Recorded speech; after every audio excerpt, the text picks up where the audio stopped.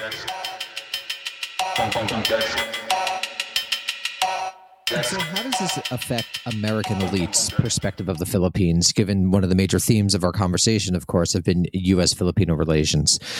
So let's talk a little bit about that, particularly as this is the moment when the Cold War is winding down, which I'm sure we'll get to in a moment.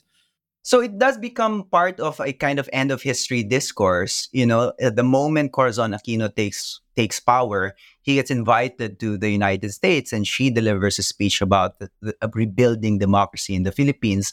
And then, of course, the Philippines itself thinks of being one of the first in a wave of color revolutions that would lead to the fall of dictatorships within the communist world. Of course, Marcos was not a communist regime, but they kind of think about it along those lines. So it is. I mean, and it happens in the late 80s, and then it moves into the early 90s. It becomes part of this kind of end of history phase, and you can even kind of this end of history phase where liberal democracy is ascendant and also neoliberalism is ascendant. The Philippines is the kind of perfect petri dish for that, because in the 1990s, that's when you get high neoliberalism in the Philippines.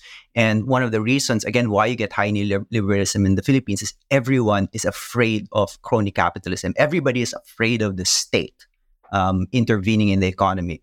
And so because Marcos had engaged in industrial policy, or had tried but failed to engage in industrial policy was out of the question in the 1990s in the Philippines for both the left and the right.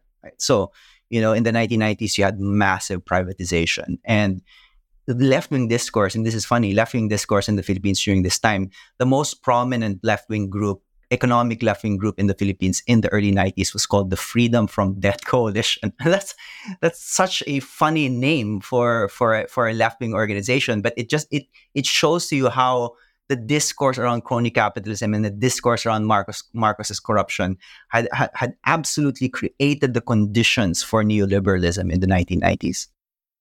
So how does this play into the larger end of the Cold War? You talked about the color revolutions, but what else should we need to understand what's happening in the Philippines? Well, so the Cold War in the Philippines really ends during this period also, because shortly after the fall of Marcos, we get rid of the U.S. bases in the Philippines. And the U.S. bases was, of course, one of the biggest physical manifestations of Cold War in Southeast Asia, because so the U.S. bases, of course, were associated with Marcos, because remember, he used it as a bargaining chip for most of the 70s. Carter, you want to look into my human rights record? Don't forget, I have your bases and I can kick you out. So it was always that kind of bargaining chip. So people resented the basis at this period because it was associated with Marcos, and obviously because of other things also, like the increase in sex work in the area surrounding the bases. So we kicked out the bases in '92, and that meant that the Philippines was no longer as important to the geostrategic maneuverings of the United States in Asia as a result of that.